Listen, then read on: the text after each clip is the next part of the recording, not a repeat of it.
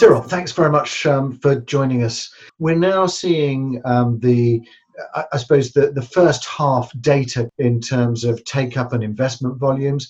What are some of the highlights from you that you're seeing, I suppose, in the French market? If you have a look on the take-up on the Paris region, the decrease is sharp. It's more than 40% in comparison with the first half of the previous year. So there's a big decrease. The other point is, before the lockdown, the first quarter was not good, but the decreasing trend is more and more important because during the second quarter, we had less than 200,000 square meters rented by tenants. So that's the lowest quarterly level in more than 20 years. So that's obviously underperforming market. Looking at the take-up, I noticed that there were some quite big differences, particularly looking at La Défense, which had seen quite a change in terms of being up 189% year on year. What was driving that, Cyril? This explanation is quite easy to find. That's a pre-let of future development in La Défense, the link pre-let by Total Petroleum company. That's a development of more than 130,000 square meters. So obviously, if you have a look on the take-up for the first half of the year in La Défense, it's a bit less than 160,000 square meters. So in one deal, you have quite 80% of the market in La Défense. This single deal accounts for quite 20% of the regional take-up. So the things could have been worse without this deal. And obviously, we will not see such another deal like this in the next few months. There appears to be still increasing rents in a lot of the areas of Paris. You always have to take care, because if you have a look on the rents, usually you have a look on prime rents. During the lockdown, you had very few large deals of over 5,000 square meters. There was one on which we were all focused, obviously. That was the pre-let of a building in Paris CBD by Goldman Sachs in Avenue d'Iéna for more than 940 euros per square meters. That's huge rents, mostly during the lockdown. So this deal is also explaining the increase of the prime rents for Paris region. But if you are looking at prime rents, for instance, in La Défense or in other markets surrounding Paris, there's not the same increase. Even in some markets, you also can see some decrease of prime rents. So both are true. Some rents are increasing, but also some rents are now decreasing. So the fact is, if you have a look on price and rents, that's the same thing for the investment market. The gap between the prime segment, all the normal buildings, the gap is increasing. And you mentioned there the investment side. Let's look at some of the data for the investments. Let's start with investment volumes. What have you been seeing there? There's one major difference with the letting market is when the lockdown happened, the letting market was already on a decreasing trend. It was totally different for the investment market because in France, we had more than 7.7 billion euro invested just during the first quarter.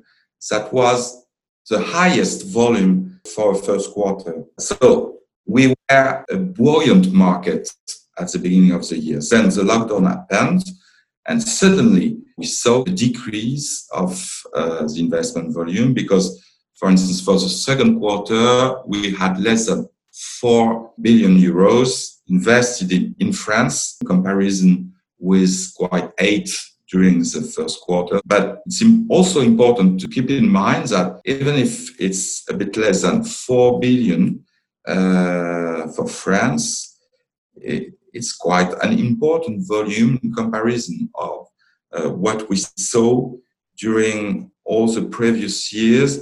And for instance, just after Lehman Brothers crisis, the annual investment volume in France was less than 10 billion euros for a whole year. So 4 billion euros within a quarter. It's less important than before, but that also means that the French market is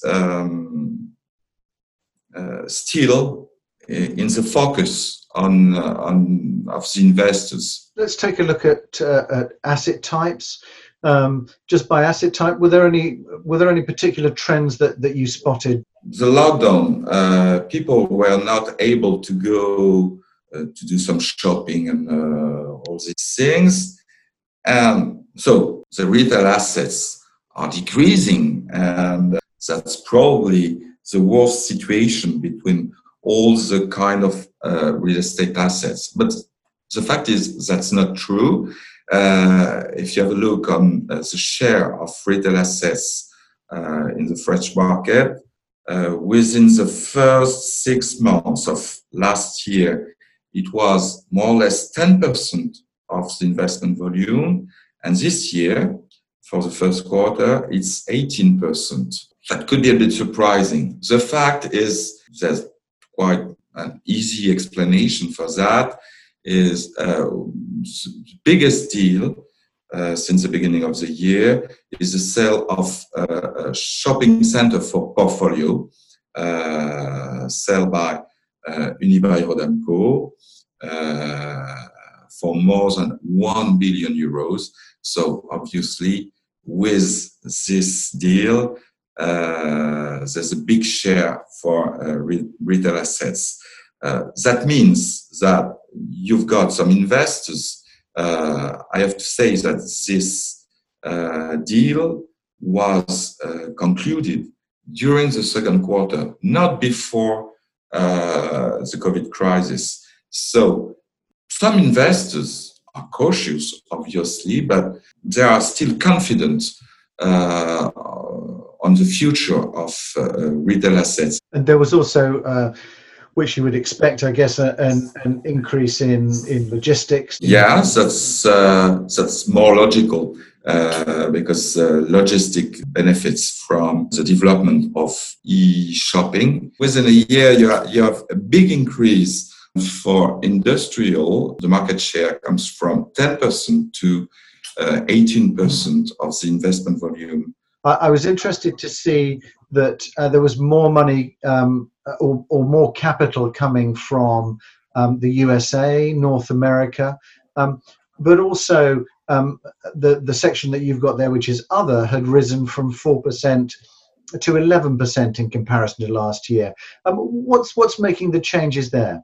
Others this year is mostly investors from Middle East, with some big deals mostly done during the first quarter, so before the lockdown. The other trend is the increase of the share of investment from North America. It's not only from the States, but also from Canada, with investors such as Invanoe Cambridge, which are very active on the French market, even during the second quarter. So even during the lockdown and the post-lockdown period. And I think that's quite interesting to see that some major international investors are still focused on the French market. In terms of the yields, Cyril, what did the research tell you? If you have a look on prime yields, they are not moving, or they are even sometimes decreasing, because when you are able to buy a prime asset, you have to pay a higher price. So the prime yields are remaining stable, and in an historical point of view, they are stable at very low level. But for all the non-prime assets, the yields are probably increasing. The trend is clear, but it's difficult to give a level. Thanks very much for talking through the research with us today, Cyril, and Thank you very much. look forward to seeing the next quarter.